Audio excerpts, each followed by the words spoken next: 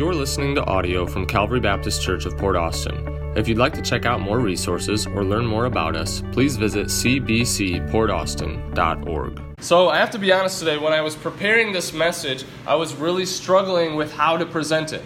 The material itself wasn't necessarily difficult. It was just like there was so much information, I wasn't sure how to deal with it. And so I was like, okay, here's what I'm going to do. I'm going to take all the wise principles that Solomon gives and just kind of throw them at you, rapid fire. There might be 27 points, but that's okay. We're going to get through it. I'll do half one Sunday, half the next. But as I was writing out all of these different points that I was finding, I started to see somewhat of a pattern emerge. It wasn't perfect, but it was enough to where I'm like, hey, wait a minute, what if I do this? And what I saw was what Solomon would do is he would give some wise principles, and then he would tell us, but don't trust in your wisdom because there's limits to it. And then he would give us a proper response to it all. And it was almost like he would do this in 7, then he would do this in 8, then he kind of did it in 9 again. And I saw this pattern emerge. And so what I'm going to do is we're going to kind of cover these chapters in a topical way by covering them all in their proper section. And so we're going to start by looking at the value of wisdom under the sun. The value of wisdom under the sun. We'll start in chapter 7, and we'll just walk through these chapters. And I want to just rapid fire some of the principles that he does give us. But in chapter 7, in 1 verse 12, he kind of gives a lot of help. And last week we covered 1 through 4, I think, or 1 through 6, where he talks about death. And he says, hey, you're not going to be able to live this life properly if you're not prepared for death.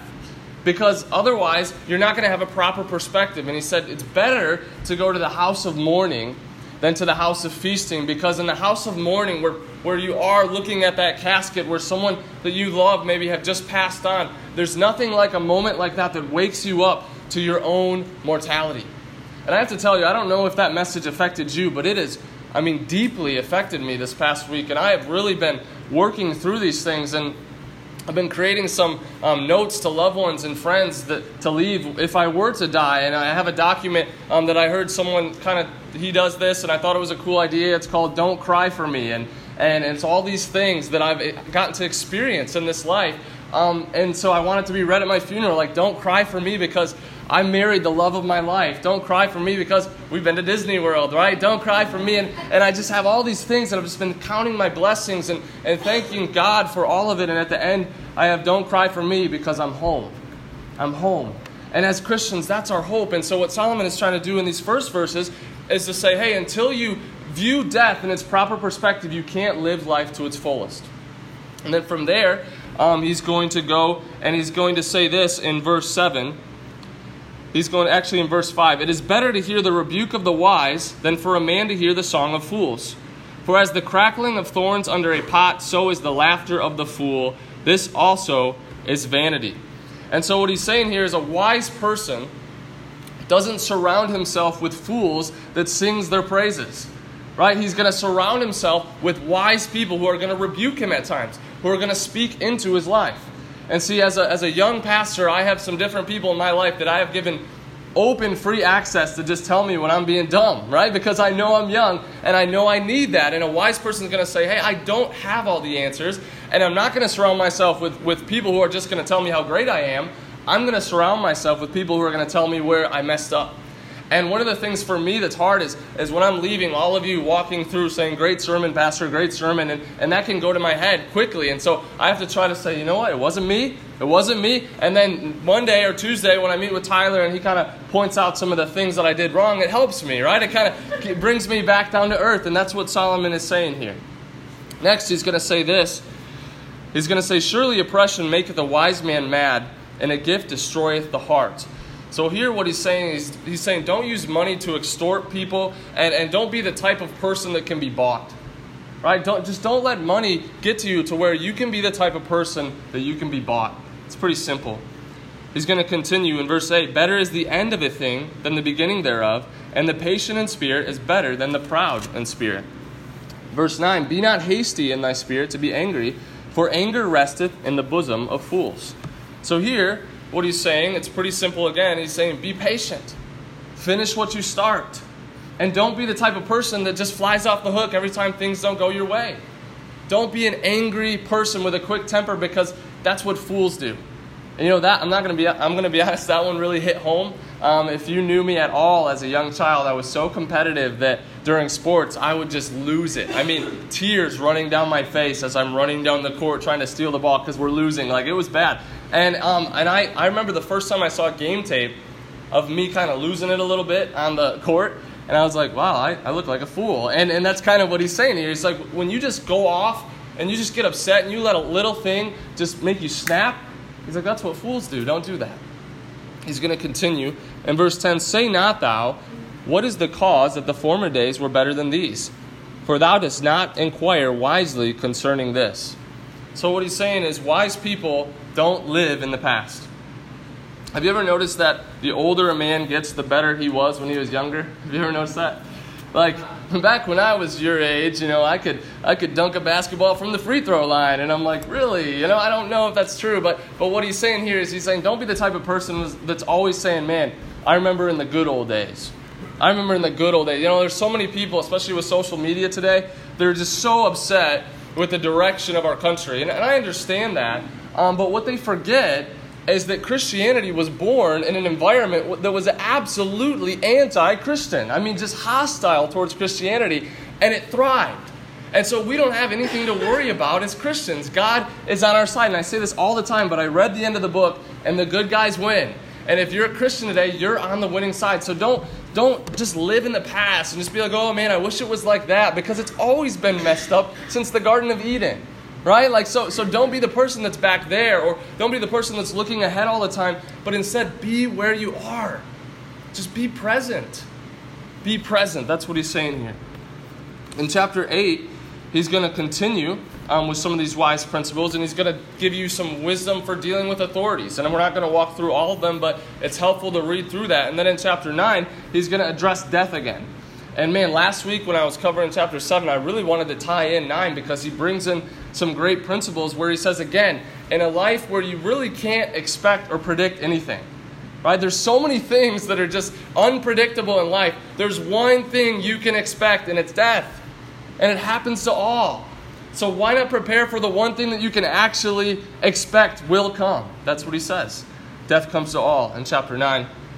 And then in Ecclesiastes 9:10, he gives a wise principle for work that I think more of you are familiar with. It's one of those kind of like a coffee cup verse where they slap it on a coffee cup or on a sweatshirt. It says, whatsoever thy hand findeth to do, do it with thy might.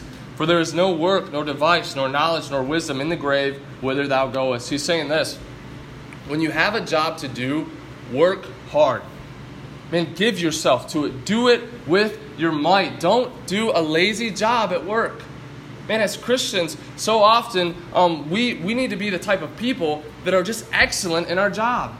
We're excellent at it because when people see us working, they know that we're not working for a paycheck or for our earthly boss. We're working for King Jesus. And so we want to work with all of our might. That's what he's saying.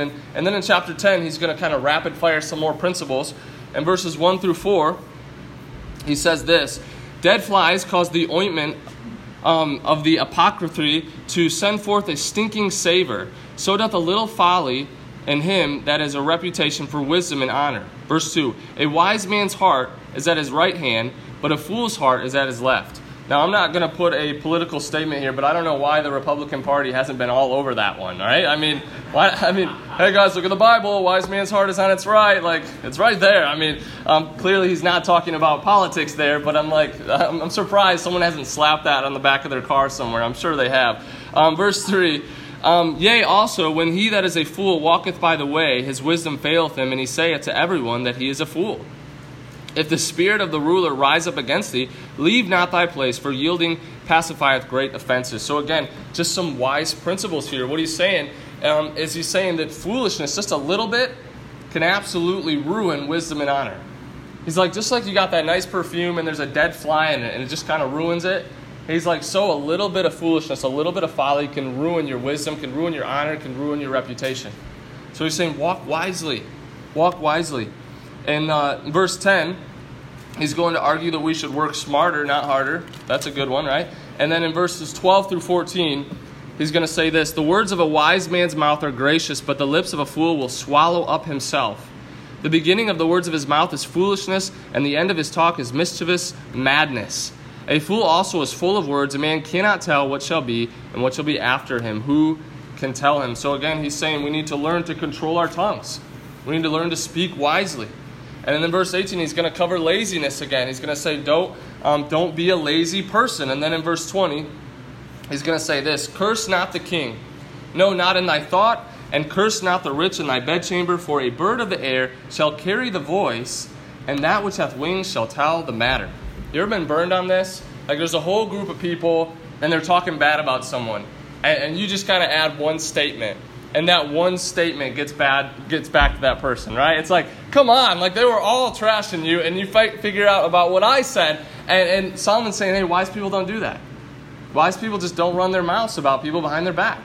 They just aren't that type of person. And he says, it's like a bird, a little bird he told me. It's like a bird hears it, and it takes it. And so a wise person says, I'm not going to talk bad about people. In fact, I'm not even going to think bad about people. I've got my life to live. I'm going to focus on my life. I'm not going to be the person that's always trashing someone behind their back or on social media, right? Let's not be those types of people. And so, as you see, there's tons of value to wisdom under the sun. And that's just a sampling of some of the wise principles found through these chapters. And if you're like, man, you just I don't even know if I got any of that, that's okay. The point was to show you that there is some value to wisdom under the sun. Solomon just finished chapter 1 through 6 by talking about how all is vanity, right? Like it's all, even wisdom is vanity. But now he's going to say there's actually a little bit of value to living wisely in this life. But he's going to balance that now by looking at the limits of wisdom under the sun. The limits of wisdom under the sun. Scattered throughout these wise principles, you're going to find these reminders that wisdom is limited. And it's almost like he doesn't want you to forget that life is still somewhat of an enigma. And there's not always a cause and effect relationship when it comes to wisdom. Like sometimes you can be wise and you can do exactly what these wise principles say to do, but they're principles, they're not promises. And sometimes you'll be wise, you'll do what is right, and you will not have the effect that you were hoping for. Because this life is broken, and there's just some things about this life that are somewhat of an enigma. In chapter 7, again, if you want to go back there, in verses 13 and 14, he says this, consider the work of God, for who can make that straight which he hath made crooked? In the day of prosperity be joyful, but in the day of adversity consider, God also has set the one over against the other, to the end that man should find nothing after him. So what he's saying is, you can be the wisest person in the world, but you're still not God. You're still not God. And which means that you're ultimately not in control. So as you try to live wisely, keep your trust in God, not in your wisdom. That's what he's saying, because you can be so wise, but then you can go to apply it to a situation and it's not God's will for it to work out the way you're hoping it'll work out, and you're not going to straighten what God has made crooked. So when good times come, fear God, trust God. When bad times come, fear God, trust God. Don't trust in your wisdom. Okay? He'll make his point again in verse 23 and 24. All this have I proved by wisdom. I said, I will be wise, but it was far from me. That which is far off and exceeding deep, who can find it out? So he's saying, man, I took this life and I tried to fit it into nice categories of wisdom, but in the end, there were some things that was just too deep. I didn't understand it. I didn't get it. It was an enigma to me, and the wise person will understand that. Now look at chapter 8, verses 16 and 17. Again, we're kind of going through, you're seeing a pattern here. He gives the value of wisdom, the limits of wisdom, and then our response. Okay, in chapter 8, verses 16 and 17, he said this, when I applied mine heart to know wisdom, and to see the business that is done upon the earth, for also there is that neither day nor night seeth sleep with his eyes, then I beheld all the work of God, that a man cannot find out the work that is done under the sun, because though a man labor to seek it out, yet he shall not find it. Yea, rather, though a wise man think to know it, yet shall he not be able to find out. So again, he's going to point to the fact that you can be wise, but again, you're not God. You're not God. And so yes, take these wise principles and apply them, but understand they're not always going to work out, because life is broken, man is sinful, and you are not God. That's what he's trying to say. And he's saying, I love the end of the passage, a wise man kind of claims to know, yeah, I know, I got it all figured out, right? But no, he doesn't know it. And a wise person is going to recognize that. In verse 9, we're going to see kind of a similar thing, or in chapter 9, verses 11 and 12. I returned and saw under the sun that the race is not to the swift, nor the battle to the strong, neither yet bread to the wise, nor yet riches to men of understanding, nor yet favor to men of skill, but time and chance happeneth to them all. For man also knoweth not his time, as the fishes that are taken in an evil net, and as the birds that are caught in the snare, so are the sons of men snared in an evil time, when it falleth suddenly upon them. So what he's saying here, is he's saying that wisdom would say the swift should win the race, right? Like the fast person should win the race. Wisdom would say that the battle should go to the strong. Wisdom would say that the wise man is going to get the bread, that the riches should go to the men of understanding, but that's not how life works, is it? Right? It just seems like sometimes the guy who's doing everything right, it's just not working out for him. And look, you can be the wisest person in the world when it comes to your finances, right? You can put them where they need to go. You can invest them in all these different places. You can listen to all the gurus. But man, if the market drops out and you lose all your money, then he's saying you're like a bird who got caught in a net, or a fish who got caught in a net. A bad thing just happened to you and you were wise. It wasn't your fault, but that's just how life is at times. So again, he's giving us wisdom to live by, but he's not giving us these cookie cutter answers and expecting it all to work out. I love the reality of this, right? And this is why I don't want to be a preacher, again, who tries to give you 4 steps to a better marriage. Because you're going to take those 4 steps, you're going to apply them, and it's not going to work at times.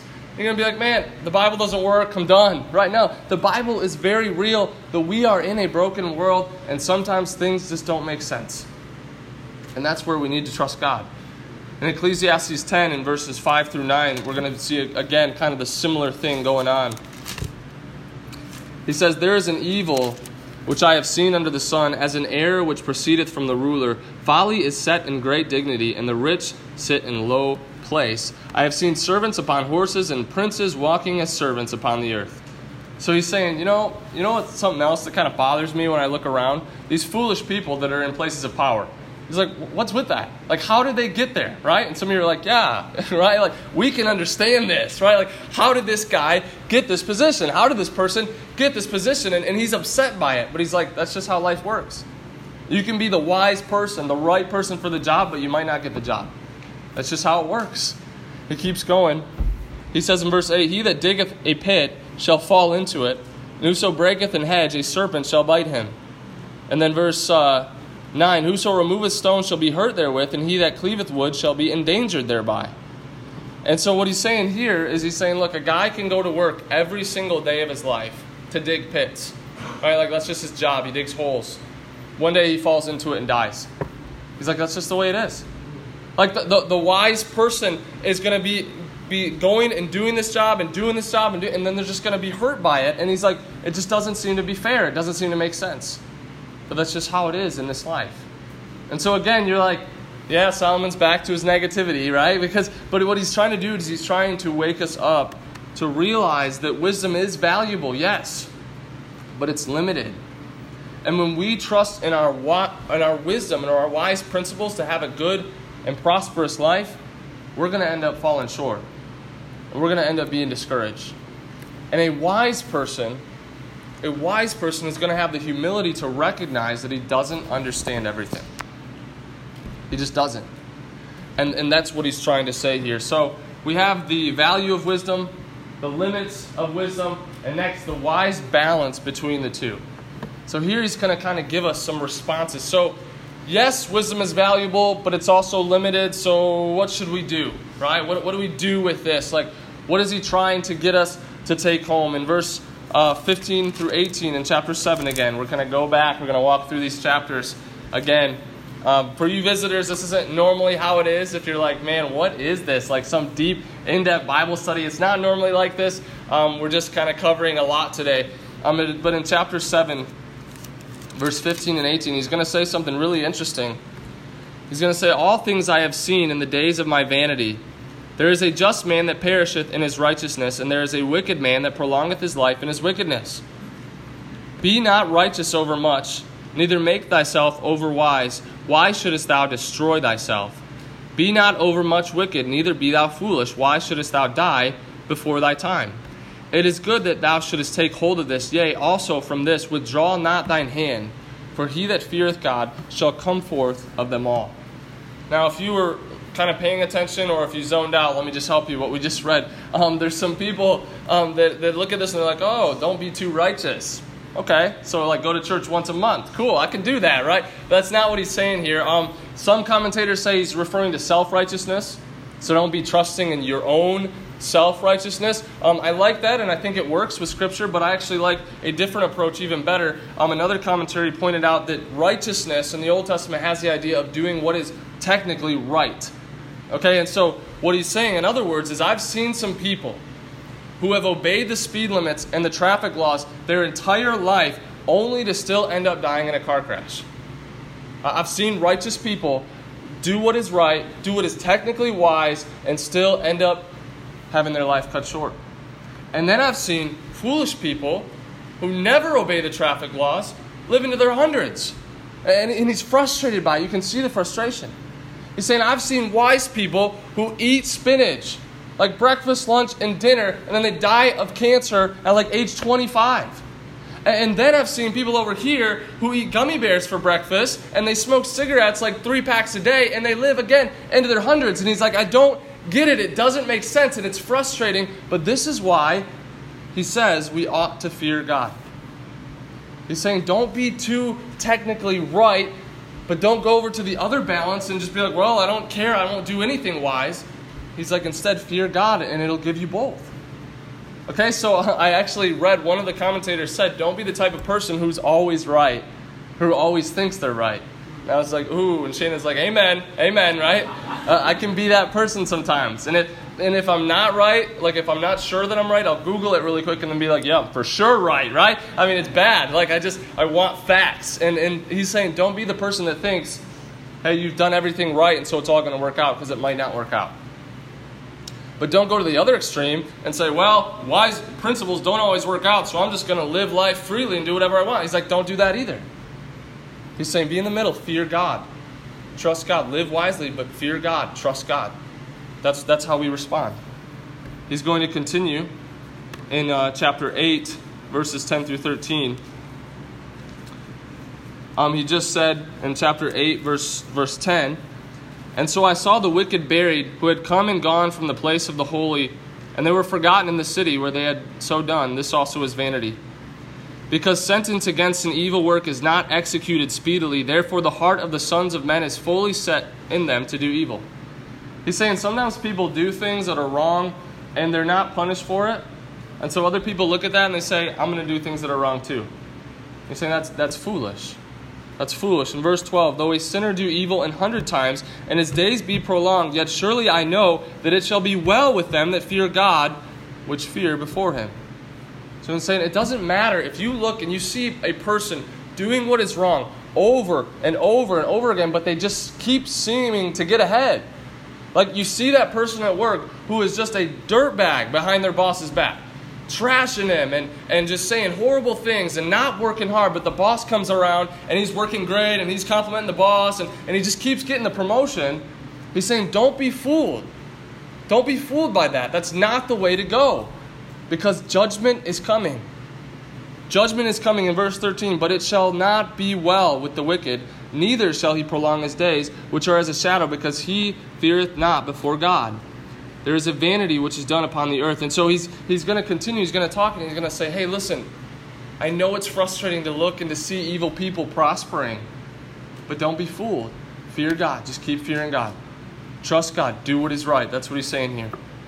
In verse 15, he said, then I commendeth mirth, because a man hath no better thing under the sun than to eat and to drink and to be merry, for that shall abide with him of his labor the days of his life, which God giveth him under the sun. So we've heard kind of similar tunes of this in the past in this book. But what he's saying, he's not saying give yourself to a life of self-indulgence. He's saying don't be so obsessed with solving life's mysteries and doing all the wise principles that you don't just stop and enjoy life that God has given you. Enjoy the moments. Live well. Right? We can be so obsessed about living wisely And then we see someone wicked getting ahead and we get frustrated, and so we try to figure it out. He's saying, don't worry about all that. Just enjoy the life that God has given you. And this is where I kind of started to see this theme, because he's going to say this again in chapter 9. And then this is kind of where we'll end. So this is the last text that we're going to cover. You're like, oh, amen, right? Ecclesiastes 9, 7 through 9. I love this text. He says, go thy way. So this is actually an imperative. This is a command. Before he was kind of giving us suggestions in some of the areas, but this is like he's commanding it. Go thy way, eat thy bread with joy, and drink thy wine with a merry heart, for God now accepteth thy works. Let thy garments be always white, and let thy head lack no ointment. Live joyfully with the wife whom thou lovest all the days of the life of thy vanity, which he hath given thee under the sun. All the days of thy vanity, for that is thy portion in this life, and in thy labor which thou takest under the sun. So what's he saying in all of this? He's saying, okay, take these wise principles. Live wisely. Try to do what's right. Try to plan your life. Try to do what you know is wise to do. But recognize that ultimately your wisdom isn't going to save you from all the bad things that happen. And so after you've lived wisely, and after you've put the principles in place, and after you've feared God and you're trusting God, now go. Enjoy your life. Enjoy your life. And I love what he says here. It's a call, again, not to self-indulgence, but a call to contentment. A call to live life to the fullest. He's saying, hey, go, dress up. Put some cologne on. Throw some ointment on your head. Gather a bunch of friends and family. Have a feast. Okay, it's a call to recognize that the good times are going to come and the bad times are going to come, but God is in control. It's a call to recognize that every good and perfect gift comes from above.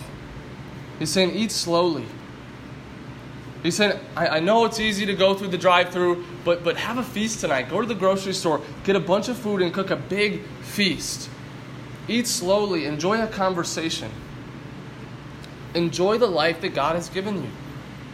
Don't be so caught up running on this treadmill, chasing the wind, that you miss the moments that God has given you. We talked about this last week.